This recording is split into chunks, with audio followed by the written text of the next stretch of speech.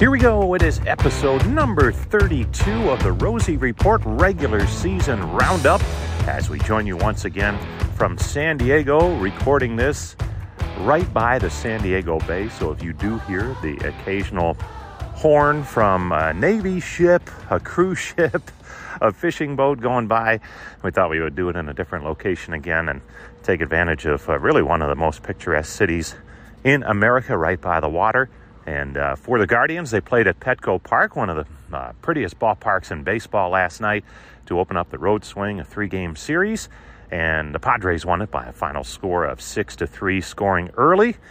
And 4 runs in the first inning, just too much to overcome for starting pitcher Tanner Bybee and the rest. Jim Rosenhaus along with you. Great to have you with us later on in our show. Hope you can stay with it because we will hear from Jose Ramirez. We had a chance to visit with Jose a couple of days after his big stretch last week where he moved up the charts in terms of franchise home run leaders, passing Travis Hafner for 9th place on the list, and he's now over the 200 mark in career home runs with Cleveland, and that's the key, as he'll fill us in on why that's so important to have them all with one team, the team that he was signed by and has grown up with and become a star with. So that's coming up in just a little bit. But first, a look back at last night. Again, an early start for the Padres with 4 runs in the first inning, thanks in large part to a home run off the bat of Gary Sanchez. And then Fernando Tatis blasted one in the second. Tough night for Tanner Bybee, and that's where Terry Francona started in his post-game comments.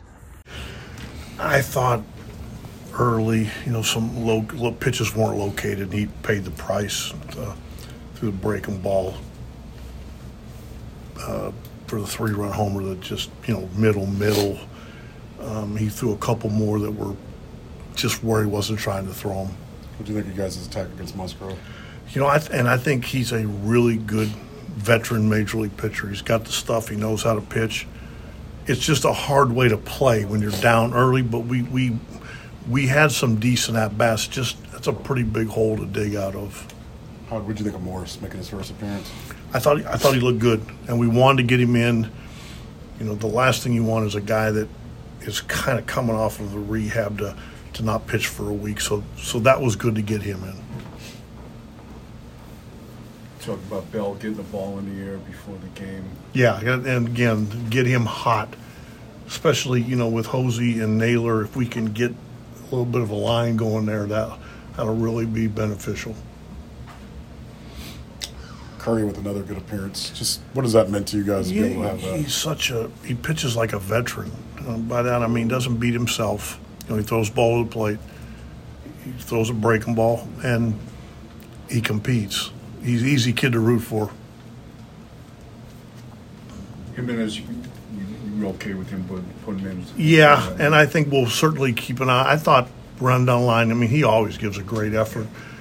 I think you could tell, though, but I think he's smart enough to kind of keep an eye on it, but we'll see how he does tomorrow. That's Tito, and the teams will get back at it tonight at 9:40, Wednesday night, 9:40 first pitch from San Diego. Now, as promised, we had a chance to visit recently with Jose Ramirez after his big late week barrage of home runs last week where he hit 3 in one game against the Red Sox and then another the following night.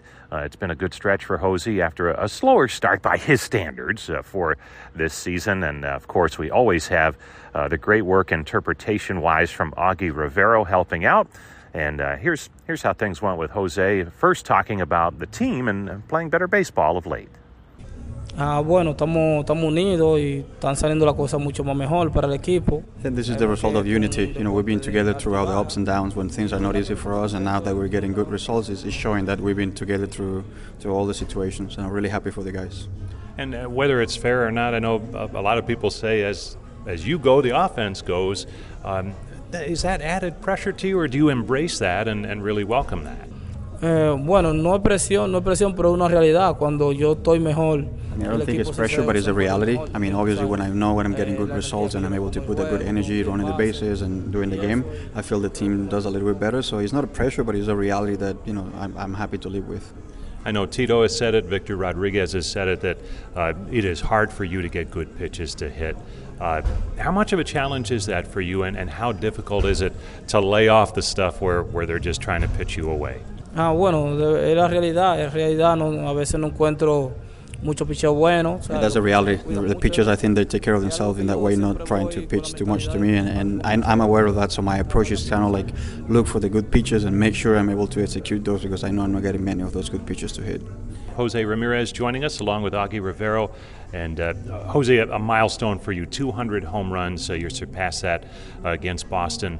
What does that mean to you? And to have it happen on a night where you hit 3 home runs total?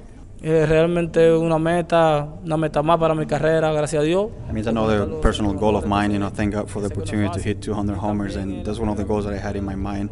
And it's very special also doing it in a night that I hit for the first time, also in my career, 3 homers. So I think that was a very special night. And it happens for the team, the only team that you've played for and that you've committed to. And it seemed like when you made that commitment last year that these types of things were maybe on your mind, in the back of your mind. Is that the case for you, that it's so important to have it happen here? And if so, why? Bueno, porque desde chiquito siempre pensé nada más estar en un solo equipo. And that's the satisfaction you get as a player. I mean, I think I thought of that as a kid. If I ever wanted to be in the majors, I wanted to play only for one organization and have all my stats and all my records recorded into one organization. So, this is the city that welcomed me. This is where my daughter was born. So I think there are a lot of factors that play into me wanting to be here and obviously be able to achieve all those stats within the same team. And when you first came up and reached the major leagues, I don't know if anyone could have foreseen the amount of power you've hit with. What inside you said, hey, I could hit for power if I do certain things to develop? Bueno, tú sabes que este juego, a veces para uno dar jonrón no tiene que medir 6'5" o ser bien fuerte. Yeah, I mean, obviously when I came here, you don't have to be 6'5" or anything like that to just hit homers. As soon as you have quick hands, I think you're able to get homers. And in my case, I'm able to always have quick hands, be able to get the barrel of the bat. So I think from time to time, I always thought if I keep working out and getting stronger in the skills that I have, I will be able to hit significant homers. And in closing, the night you hit the 3 home runs and even the at-bats after that, it seemed like your teammates were having maybe more fun than you were. What does that mean to you when you see how much fun they have with you and as a team, especially in a winning situation? Algo bien bonito de ver a los compañeros lo contentos que estaban con eso. It's beautiful. It's a beautiful feeling having that support from them, and I felt like they were cheering for me in that 4 at-bat to try to get that 4 homers. So it's very beautiful, and I feel really thankful for the support they offer me on a day-to-day basis. It was a great night. Jose, thanks so much. Gracias. Augie, thank you. Thank you, guys. That's Jose Ramirez with translation help from Augie Rivero, and always nice to visit with Jose, who's starting to come around and put together those good at-bats and big games and really drive this offense. When he goes, the rest of it just kind of falls into place. That's going to do it for this edition of the Rosey Report, regular season roundup, episode number 32. In the books, we're back with another one tomorrow from the West Coast. So until then, this is Jim Rosenhaus thanking you as always for downloading and listening to the Rosey Report.